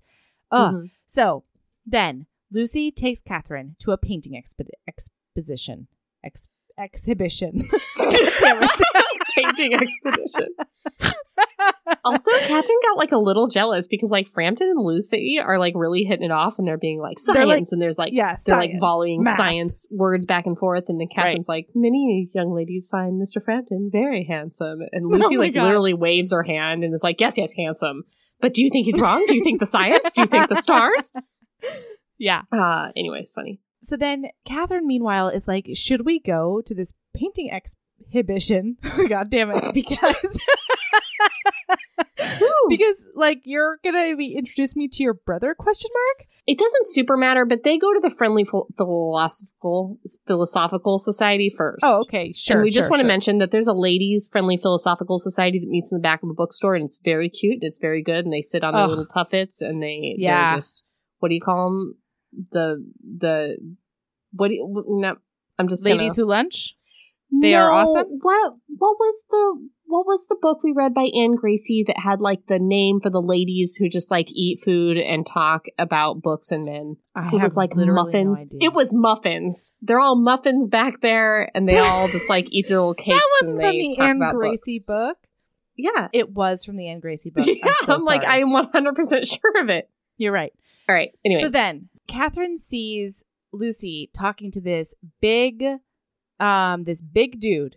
And she's like, what's going on with that big dude? And then her brother is like, I'm thinking there might be getting married someday, that big dude and my sister. And Catherine's like, oh gosh. She grew up with him. Yeah. And so they look at but meanwhile, paintings. they're chatting over there about the fact that he is Harkenbroken is what I tried to say just now. Harkenbroke? I don't know why. Listen, guys. Okay, so there's this guy there, Mr. What's Violet. my problem? And Peter Violet. I'm having the same problem if you haven't noticed. Mr. Violet, he's a childhood friend of Lucy's, and her brother had always thought that they would eventually get married. Turns out he's super duper gay, and really and he wants to be over with that. this other guy who just dumped him, who's also a painter. So they're yeah. over there looking at his paintings, and she's like, wow, you're so talented. And he's like, yeah, I'm super gay and I love this guy and it sucks. And she's like, me too, I'm super gay and I love this lady and it sucks. Even that is super poetic because he talks about this red in the middle of his painting being like, I'm God, so glad that fade. you saw it today because the red's gonna fade. And she's like, why would you use that color if it's gonna fade? And he's like, because it's the right color. The right red. It was the only and then red as he's talking about it's his a metaphor, heartbreak, you guys. she looks over at him and she goes, the red will fade. Your heartbreak will fade. Oh my God. It's metaphors. So anyway, Catherine tries to go away because she's worried about her relationship with Lucy. And she's like, Catherine has come out of a very long emotionally abusive relationship. Yes. So she's very insecure about this thing that is good because when this all started, she was really excited about the fact that they wouldn't be able to have any permanent relationship like a marriage, because her last marriage went so badly that she just can't even fathom it. And now, since she likes Lucy so much, she's sort of lamenting the fact that they can't have any sort of permanent legal arrangement. Right. Also, while at the art gallery, Mr. Frampton invents the computer. I don't want to talk any more about it, but he does. Nope, I don't want to do that. They just throw in that Frampton invented the computer at... Yeah. You guys. Kind of like what's his face invented triage. They just threw it and he invented computers. Did it. So then Done. she also, Catherine runs into the printer, the imprinter, and they talk about how they could get things printed. And they also talk about how what she's doing is not actually art, because she's just an engraver. She does reproductions of things. And then she's like, it's not art. And Catherine's like, are you kidding me? That's totally art. And yet, every time, spoiler alert, Lucy tries to convince Catherine that she is an artist of silks and skeins, Catherine's like, no, I am not. That's not art. Anyway. Yeah. And it's so beautiful on the way home. They're talking about that. And Lucy says, well, you make art. Your embroidery is art. And Catherine's like, no, it's not. No one accepts my embroidery as art. And like, you know, having this conversation. And Lucy's like excited. And she's like, why can't you try to change those parameters? Why can't you try to persuade them that embroidery could be counted as art on its own merits? And Catherine just like is at her wit's end. And she's like, because I am tired, Catherine cried. She could hear the burn of unshed tears in her own voice as the words tore themselves from her throat. I am tired of twisting myself into painful shapes for the mere scraps of respect or consideration. Tired of bending this way and that in search of approval that will only ever be half granted. I have that exact thing highlighted. Are you tired? I'm tired. I'm tired too. Oh, I'm tired too, you guys. Injustice. And it's not even England times anymore. No, it's not. It's all the times. Then... Oh, she's like, hey, Mr. Violet's super gay. Nothing to worry about there. Yeah. And then Lucy says, so Catherine's like, I'm afraid of losing you. And Lucy says that's never going to happen. And then they go into the house and they have a little bit of sex to seal the deal. And Catherine gives her that traditional countess finger banging that we all know and love. Is that what we're calling it now? I think so. I think it's appropriate. Yeah. And then Lucy's like, now you. And she's like, no, later. Because she's a giving lover, that Catherine. Yes. So then they go to that print shop and they work out a deal that they will print whenever Lucy gets done with the book. They're going to print the book. It's a delightful little chapter, but not a lot of plot happens there. For only these reasons. One, Lucy gets an extra hard competence boner again because watching Catherine in the business world is just super hot.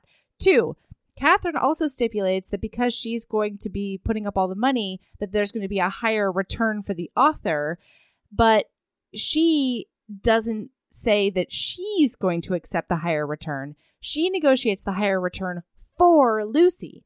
So Lucy's going to make any monies that come off of this book. Totally. Also, Lucy gets Prussian blue all over her, and like Prussian blue is like so interesting as like a paint color, and also like for its medicinal uses, and like you need it for an antidote when you get rat poisoned. Did you know about this? No. Yeah, if you get rat poisoned, bing boom bong, Law and Order with Erin. Yeah. Here we are. Bird chirp. If you get rat poisoned, you need Prussian blue to be your antidote. And they only have it in like very few places in the world because like so few people get rat poisoned. And is that like they have it. Is it an ink or a powder? What are we talking about here? I don't know or understand, but they used to make the paint out of Prussian blue, whatever it is. And so that's why it's called that. But like it's not anymore. Now it's just a color. But it used to be actually made out of the substance. And it's very rare and it's stockpiled in very few places in the US in case there's like some kind of a mass poisoning event. Isn't that crazy? So it's like a rush to get the Prussian blue. I saw it on Dateline one time. So what you're telling me is that if I ever get rat poisoning, I'm going to be pooping blue for a while. It's good to know. No, that's the opposite. No, it's the antidote. That's and they have to go. I'm saying you're fucked if you get ever rat poison. Oh. Yeah, because it's very expensive and it's very far. Shoot. Yeah. It was a whole episode of Dateline. It was very interesting. Anyway. All right. Bing boom bong. Prussian blue. It's all over her arm now. Yeah. Spilled it. And, well, And so she goes back to her lady's maid, and she's been getting hints that this new trained up lady's maid is like having a very hard time in the household. And then she starts thinking like, man, the household has kind of gone to shit since this girl got promoted. And then she finds out that the girl likes drawing more than she actually likes embroidery. Mm-hmm. So she goes and she talks to Catherine, and she's like, hey, when we were at the print shop, I found out that they need another apprentice for engraving. I think Eliza would be a much better fit there. We should do that. Mm-hmm. And she agrees, but only because Catherine takes it as like, of course she doesn't want to do embroidery because it's so pedestrian and worthless, just like me. Yeah. And so she agrees to let the lady's maid go do art stuff because, of course, she wouldn't want to do embroidery stuff. Yeah. Oh, awful. man, I can't wait for the arc when Catherine, gets her confidence and realizes how much she's worthwhile. It's coming around the corner. I mean, we're like an hour and a half in, so we've got to move fast. So it's going to be quick. Oh, balls. All right. So then Lucy gets a letter from Mr. Hawley, the president of the society that like pushed all our papers on the floor. Remember him? The most impolite one. Yeah. So she goes to his greenhouse. He's feeding his Venus flytraps. I can really imagine this in a movie, like him like cutting his little mealworms and like putting them in the traps and like it's gross. And like making her wait in the sweat balls heat when he could just be, I don't know, on time for tea. Fucker. Yeah. And he tells her that he knew the whole time that she was this smart and that she was doing all the astronomy math for her dad. Because he knew that the dad wasn't writing back, so it must have been her. He's known the whole time. And she's like, well, then why did you fuck me over so bad in front of all those people? And she's like, well, he says, like, I knew that the society wouldn't accept you, which is like so shitty. Ridiculous. And so she says, oh, so you shut me out for my own protection? And he's like, precisely, nodding and smiling. Oof. So basically, during this whole interaction, he asks her to come onto the team, do all of the work for no money. Yeah, because Wilby's doing nothing. So she's like, he wants her to fix Wilby's translation. And he wants her to do that for no share in the profits, no official credit, and no fellowship as part of the Polite Society of Scientists or whatever. Yeah. And it is one of the best takedowns I have read in an England Times book. It's very good. Cuts him to smithereens verbally. Yes. And it's lovely. She's like, why would I stop my current translation to go back and fix your guy's translation? You're going to put his name on the cover of the book, right? Yeah. And he's like, yeah, I did think that. Yeah. She's like, oh, and he's going to get all the profits, right? Like, I already know where this is going. Right. And she says it's quite impossible for her to take his offer. That's right. Well, especially I love the line where she goes, so his failure gets more credit or something than my success. And then he shit talks Catherine because he's like, she's like, listen, Catherine's paying me. We have a publisher. There's no way I would take this shitty deal. And he's like, listen, just so you know, I was friends with George, her husband. And he pretty much had to go on his hands and knees every day begging her for money for his science because she's such a bitch. He doesn't say bitch because it's England. He calls her capricious and a bunch of other things that are... Yeah. And those are the words for bitch in England times. That's the one. And all this makes Lucy understand is, George must have married her for her money. Yeah. And then when she wanted to have any control over what she was spending her money on, he must have lost his shit on her all the time. Because she's been seeing these like little indicators of the abusive relationship throughout. Great chapter. So she goes home and tells Catherine all about it. And Catherine's like, oh man, he should have really offered you the money so that like at least it was a choice. And Lucy sits down and takes her hands in the way that only Lucy can. And Lucy's like, it's not about the money, or it's not just about the money. It still wouldn't have been a choice because he tossed my papers on the floor when you gave me space and a place, free reign to just like go where my mind would take me. You knew that I would be good at this. It's so good. And then Catherine tells her that she loves her. Yes. It's one of those things where they're like bickering and like Catherine's trying to say it and like it's too long to read. But Catherine has to blurt out, like, I'm trying to tell you that I love you, and you're not letting me. And then she's like, no, you have to say it back. And Lucy's like, I love you too. It's very cute. It's so good. Okay, so they exchange I love yous, and then Catherine says, loving someone should be the start of something. And Lucy's like, what are we starting? She's like, not a marriage. And then Catherine says, something better, something that belongs to us. And then the chapter ends with Lucy thinking that she could almost believe her. Mm-hmm. And then Lucy's done with the book. Book is published. She's sending it. She's sure it's terrible. She's sure it's full of rotten and clumsy substitutions and inelegant phrases, and it's bad. But she's just got to let it loose. Yeah. Meanwhile, my notes are, book is published. Huge success. I'm crying. Money. Dresses. Well, so the book club that meets in the back of that, the friendly, polite, the friendly whatever society of ladies on their tuffets, society of awesomes, they're going to discuss it. So they've put this book out in the world, and then they have been waiting for the meeting of them to kind of soften the blow if it's bad, and talk about it amongst friends who read it. None of those ladies could fucking get the book because it was so fucking popular. Well, wait. So as soon as they were like, we couldn't get the book, I was like, what did Mr. Hully do? How did he bar the book from getting into bookstores? It's not that, you guys. It's because so many people have purchased I was sure of it. I did not have that thought because I am so confident in Lucy and what she can do. And I knew it. I knew it. It has nothing to do with my confidence in Lucy. How dare you? Sounds like you thought that no one bought her book. No, it sounds like I thought the man was trying to keep her down once again. Anyway. So these ladies, there's a really cute little moment where they had to all share the same book, and one of them wrote notes in the margins, and then the other one erased all her notes because she thought it was so despicable that she wrote notes in a brand new book. It's very Romancelandia. It's really cute. All right, moving on. So then with the monies that got to Lucy and only Lucy, she's like, I don't have to wear any morning clothes anymore. So they go and they get dresses together. And Catherine shows her a bunch of her own designs because she's like, would you let me embroider one of them as a gift to you? Yes, Catherine. Yeah. How could I not? That's not even a question. Yeah, how did you ask? Get that needle going. So then they're walking around after going to the modiste, and they see this weird painting in a shop. So they go over to the window, and Lucy realizes it is a painting of her. Kind of. Yeah, well, it's her face, right? It's her likeness, but it is not her. She's in this wispy, willowy gown, and she's got a lit lantern by her side, and she's not even looking through the telescope. And there's a ghost of her dad involved. It's a whole thing. And she realizes that Stephen tried to ride her coattails. Her brother. Yeah, by painting a quasi-likeness of her in the worst way possible. And he names it L. McKelney or whatever, Lucy McKelney. He outs her as a lady, you guys. Yeah, she had used her initials so that no one would know she was a lady, but now everybody knows.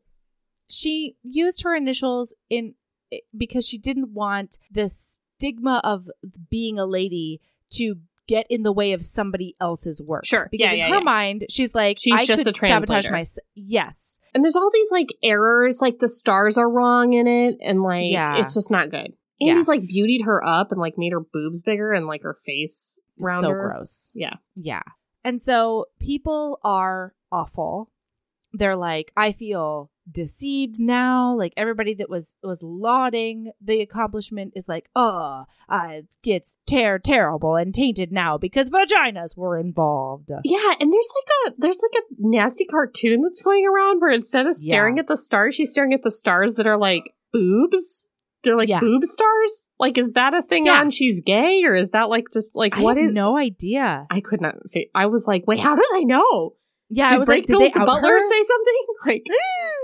But I don't know. I think it's just haha, ladies. Yeah, maybe. I don't know. Where ladies should only think about lady things like boobs. Yeah. Boobs? We think about our own boobs? I think about my boobs. Well, all jokes the time. on them because Lucy is thinking about boobs a lot of the time, it turns They're out. hot. They are generous bosoms. So they go to the country. Yeah, they go to her house. She takes the Countess to her humble abode. And while they're there, they run in to Pris and Harry on the shore. you guys. So that's fine. He invites them over for dinner. They don't go the first time, but they do take his invitation the second time. It goes pretty well. I don't remember anything. There's this whole fossil metaphor that is the most beautiful thing I've ever read out loud. There's a great you should read it. Just a slamming fossil metaphor that you guys are going to check it out. But I mean, other than that, nothing really happens. Everybody's like really polite and stuff. That's not true. Okay, so first of all, with the fossil metaphor, just call me a liar to my face. We keep it real here, right? I guess. So Catherine's feeling weird about it because Priscilla's really pretty and like it's the first time Lucy's seen her or whatever. And Lucy does the whole, she tells her that loving her is totally different. And then while they're at dinner with What's-His-Nuts, Catherine finds out that Harry knows about Priscilla and Lucy. Mm-hmm. And he loves Priscilla anyway. Mm-hmm. And so that's one thing. Also, I just have to read this one section because this is also where Lucy gets Catherine to agree to do an embroidery pattern book. Mm-hmm. And so Catherine's like, oh my God, I could do this like scientific, botanical pattern situation. And then Lucy goes, all it took to convince you was a kiss or two. Lucy's gaze was rich with satisfaction, almost smug, and an edge of hunger still waiting to be sated. Imagine what I could do with a whole night. I'll bet I'll have you calling yourself an artist by dawn. She flicked a hot tongue against Catherine's earlobe. Never. But Catherine made a throaty, wordless sound of pleasure and arched her neck firmer. Ooh, is that it? Stop it with your throaty sound. That was my throaty sound. That was my throaty sound of pleasure. Is that what it was? Sorry, guys, it was like that. Yeah. Then they do some telescope stuff on the outside. We've got to go. We got to be faster. I know. They do some telescope stuff. They do some telescope sex after that outside. After that hot telescopery. After the astronomies, Catherine decides to be bold. And she goes, you've been giving me instructions all evening, she purred against Lucy's ear. You're going to continue instructing me. You'll tell me where to touch, how fast, how slow, how long, and when you want more. Melody. She grazed her teeth. Erin, we do not have time. We do. I'm sorry, you guys.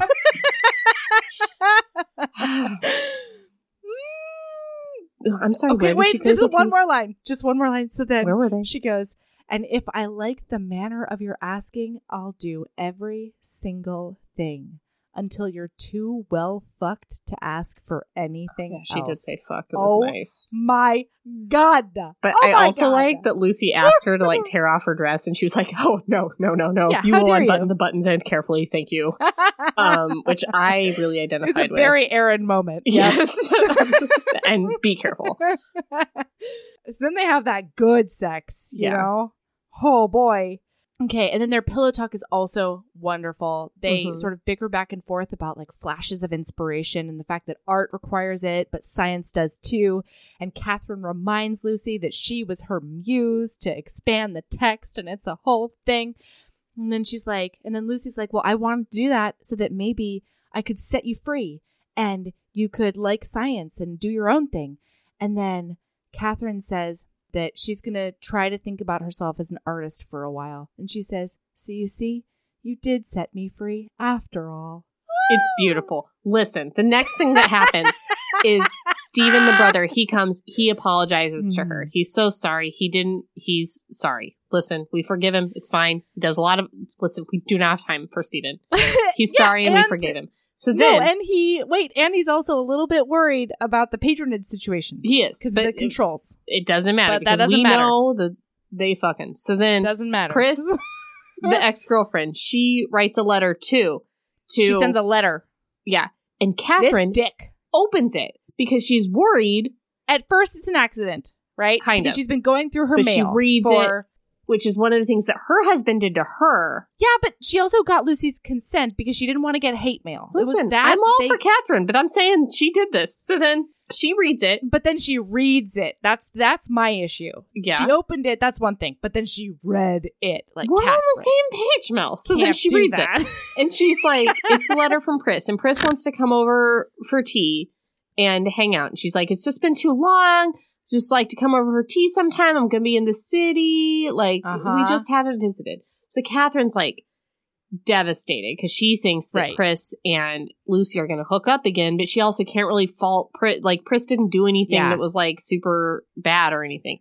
So then Lucy reads it and she's like, oh, this bitch, how dare she? And it flips the table. She flips the fucking table. And she's like... Metaphorically. She wads it up and throws it, which is England times also flips a table. And that's what I'm saying. Apparently there's a code in there that says, I still love you from Pris. The first line of every letter. So then Lucy's really mad, but she's like, I need to talk to her. And Catherine's like, not in my house. Yeah, not in my house. And she's like, I need to use your house because it's like a private conversation amongst lesbians in England. And then Catherine's like, we cannot do this outside. And she's like, yeah, I get it. She's like, God damn it, you're right. Fine. Okay, fine. I'm going to go to the printer and talk to them about maybe doing some of my embroidery things. I will make myself scarce. Yes. But then she retires early, you guys, because she's quote unquote not feeling well. Yeah. Oof. She's so worried about this. Lucy could have been clear with Catherine that she's about to tell Pris to fuck off. Or at least that they're going to come to some kind of understanding where Catherine believes that Lucy and Pris are about to get back together. Yeah, but listen to me. If you were in Lucy's shoes, you see this letter from an ex-lover, you wad it up in England Times and throw it across an England Times ballroom. You metaphorically flip a table. You don't think she understands that you're on the same page? Like, you don't think she knows that you are upset about this? These and ladies you are just not... have a lot of confidence problems. They do. So Catherine basically goes to the print shop and they love all her designs. They love all her embroidery. They love all her like designs for dresses. They want to sell her dresses. They call it genius. Genius. She's crazy flattered and so excited. Yeah. Back at the house, Pris comes over for tea. This bitch. Pris... Spoilers from the beginning of the podcast. Everybody. Pris is a bitch. She wants to get back together. And she doesn't even want to, like, say sorry. She's like, oh, you can be my affair. And I assumed that you knew that, like, I was just going to marry this guy and then we were still going to be together. And Lucy's like, all you had to do was keep a cool head. How dare you? You never said that to me. And also, like, no, not now. Because I'm in love with somebody else who's better. Yeah.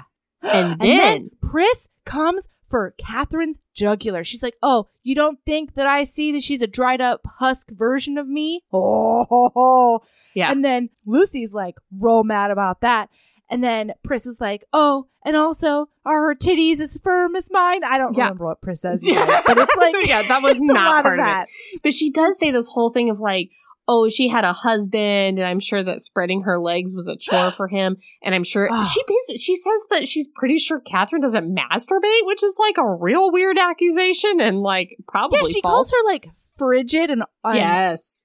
And so like, basically passionless. How dare she? Oh, we forgot to say that Breakbills the butler, which is not his name, puts them in the coldest room in the house. Yeah. Because he clearly knows what's going on between Lucy and Catherine and believes that Lucy might be betraying Catherine in her own house. Boy, does he butler the shit out of her. Yeah. You know? And then they have this very loud argument. So as their argument is getting louder and louder, Lucy's like, oh my God, I'm falling into old habits. Like, I don't have to engage with this. I am better than this now. I didn't just come here to run away from you, Priscilla. I've been building something.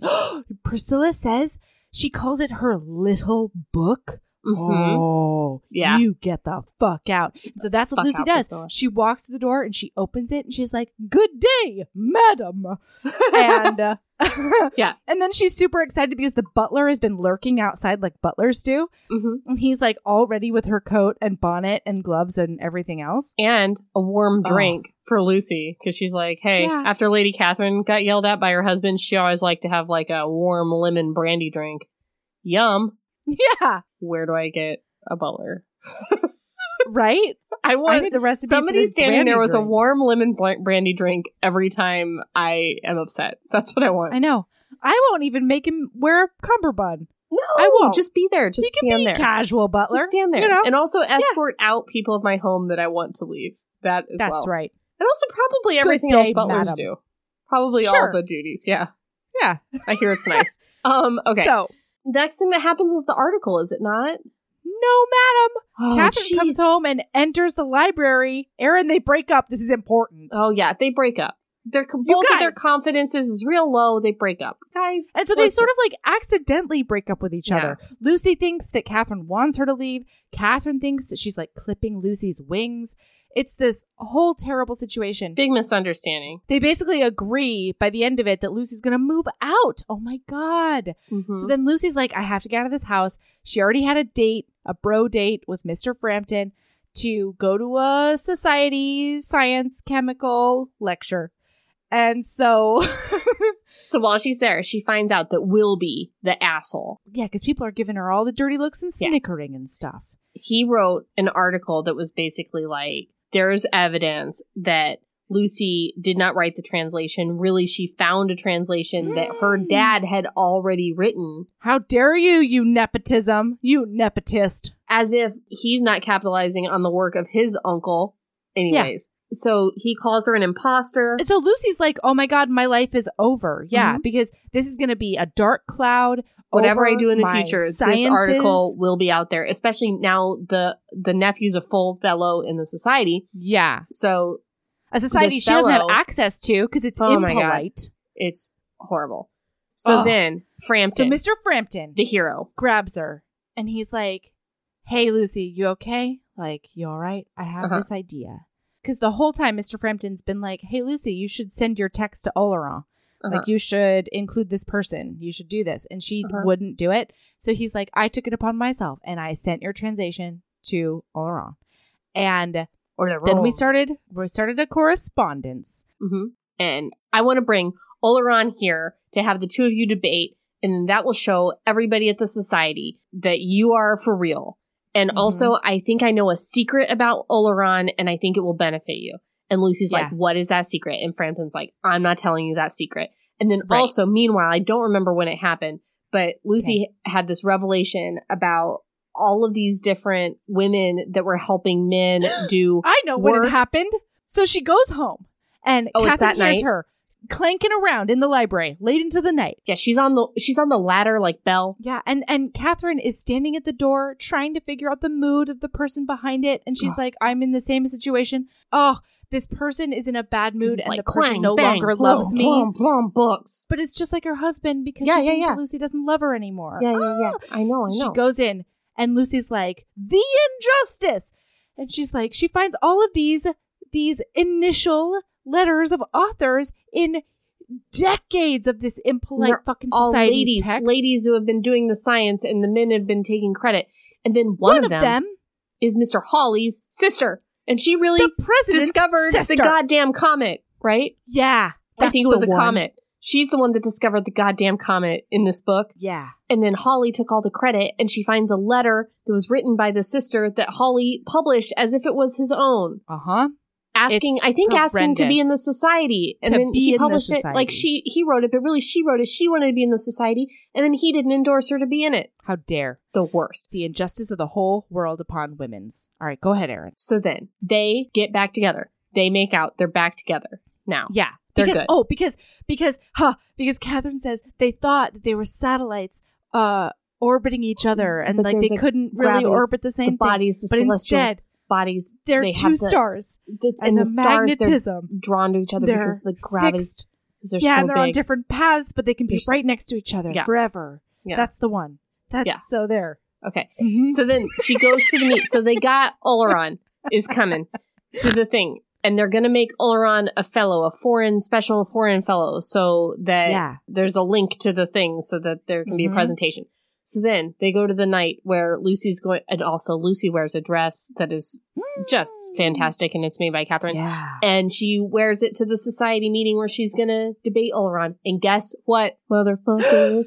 Oleron's a lady, and not only a lady, but a lady of color. And when Mr. Hawley finds out, he loses his shit, and so does everybody else in the room. And I'm crying. So then they have this dinner, and Mr. Wilby is at the dinner. So they don't know. Mr. Hawley knows, but no one else knows right now.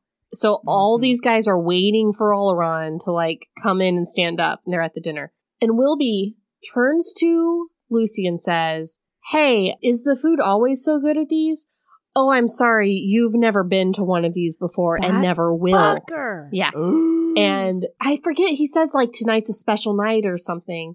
And Lucy asks why or something like that. And he's like, well, we've never had attendance by an imposter before, referring to her. And she laughs and says, of course you have. Yeah. Which I thought was a real burner line. So then they're like, everybody welcome Oleron. And then this lady in a turban stands up in front of everybody. She's got like a glitter gown. She looks fantastic. So they do their little debate. And her brain is amazing. Yeah, they've got great brains, you guys. And like Oleron says that she found an error in Lucy's work, and Lucy asked her some questions about it, and we find out that Oleron actually found an error in her work because of Lucy's translation, because she wasn't clear enough in her work, and their brains mishmouth. Well, and Oleron's like, what would you do if you did find out about the mistake? And Lucy's like, of course I would reprint my book. And they're just like, I love your brain. I love your brain. So then Mr. Hawley comes up and he's like, afterwards, you know, and it's not like, guys, it's not like everybody like gives roaring standing ovation at the end of this and is like, we accept women. We're glad they're here. It's not like that, but it is at least a small victory for Lucy. And Mr. Hawley comes up to her afterwards and says, it seems like I owe you an apology. And Lucy's like, how about you apologize to your fucking sister? How about that? Yeah, you And fucker. Holly's like, well, how did you know? And she's like, because I read a letter because you published it. That's how I know, because you published it. And she wanted to be in the polite society. Yeah. And you were impolite about it. So now that we have a lady member, how about you endorse your sister? And he's like, yeah, okay, I guess I will. And then they go home or whatever. Yeah. And Catherine's like, hey, I've been thinking about... One of the things where they broke up was Catherine was like, we can think of an arrangement where I can give you a stipend and we can share finances and it would be like a marriage. And Lucy was very offended by that. Lucy shouted, I don't want to be dependent on you. Yeah, I'm pretty sure break bills hurt her. Well, not to mention that it made Catherine just like curl up into herself because that's what her husband would do. He would shout and then punish her for weeks. It was rough, you guys. Over money. So Catherine's like, I've got this idea. I sent letters to all of those initial ladies, all those scientists that were overshadowed. And I'm starting to get responses. Who's married, who has kids, who's where, who's working on what. And I've decided that I want to set up a fund that would be run by me and you. And it would be a fund for ladies who are passionate about sciences and arts and would fund them to do their work, whatever they wanted their work to be. Not the work of the men next to them. That's right. But their work. And let them do free reign like she did for Lucy. Yeah. And Lucy's like, wow, you really got to think about that because that sounds like a lot of work. That sounds like a big undertaking. And Catherine's like, yeah, it'll probably take us the rest of our lives and we'll have to work really closely together and probably like maybe live in the same house and probably like share all our finances with each other and probably like smooch all the time and have sex and be ladies who love each other and pretty much wives and partners. Yeah. And then Lucy goes, all right, so where do we start? So good. And that's the end. The end. And that's the end. It only took us 2 hours. Oh, worth it. Oh my gosh. This swoony book, Aaron. It was a good one. This swooniness. All right.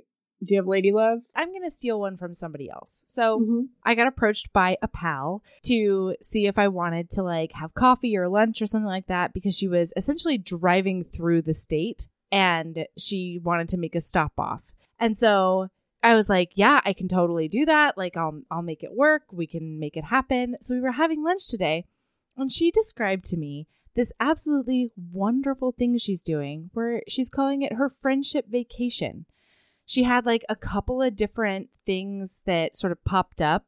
Like she's going with her mom to the Hamilton tour in a place that is not where they live. So she just decided to take the whole week off and like drive around the tri-state area, visiting friends and doing fun things. And we were chatting about it. And I love a lady vacation. Like more than I think anything else. I think I like it more than like traveling with a romantic partner. I just love it. So yeah, if you can, get yourself a friendship vacation happening. You know, I'm not doing it currently, but damn, does it sound awesome. Yeah, that sounds really And I've good. certainly done it in the past. Yeah. I'm just going to co-sign because I'm going on a lady vacation this weekend out to a cabin with my book club. That's right. Book club, retreat, cabin times. Only I keep calling it a cabin, but I said to David that I'd meet him on the way back from the cabin and we could go do something that's kind of between where we live and the cabin. And he was like, ew, no, won't you be gross? And I was like, no, I won't be gross. And he's like, won't you be dirty from the cabin for 2 days? And I was like, oh, no, it's just like a wood house. Cabin means something different in Alaska. It does. It's like, no, I don't want to hang out with you. You'll be gross. No. Sorry. Anyway, yeah, we're renting a house. It's going to be great. Oh, that's so exciting. The description of the house said that it was really nice, but it was a little bit too noisy because it's so close to all the nightlife. And we were like, whoop, whoop. Ooh, ladies. Yep. Yeah. So there you go. Yay. Cosign Lady Vacation. Yeah. Do you know where they can find us? Yeah, I do. On Twitter, it's at heaving_bosoms. On Instagram, it's at heaving bosoms. On Facebook, it's the Heaving Bosoms Podcast. We also have the Heaving Bosoms Podcast Geriatric Friendship Cult, which is our closed group, and it is so happy and wonderful in there. Then we have our website. That is heavingbosomspodcast.com. Almost updated. Yeah. And we have our Patreon. That's patreon.com/Heaving Bosoms Podcast. That's where you can get a metric fuck ton of bonus content and gifts and other fun things. We have merch on Redbubble that is totally amazing. And I think that's all the places. And also, we're a little over halfway through the year. If you go to the website, that's where you can find the HB Reading Embrace, which is our year-long reading, not challenge, but embrace. That's right. Okay. Keep being a badass. And love yourself as much as you love a goddamn comet. Is that it? Thanks for joining us on the big ol' romance read. Yeah, and check out the Wicked Wallflowers Club is also releasing their episode on it. I know that for a fact. Posers. What if we got mad at everybody else's during this book this month? We're like, how dare you? We just did that book. It's the Slytherin and me. All right. Okay. Love you. Love you. Bye. Bye.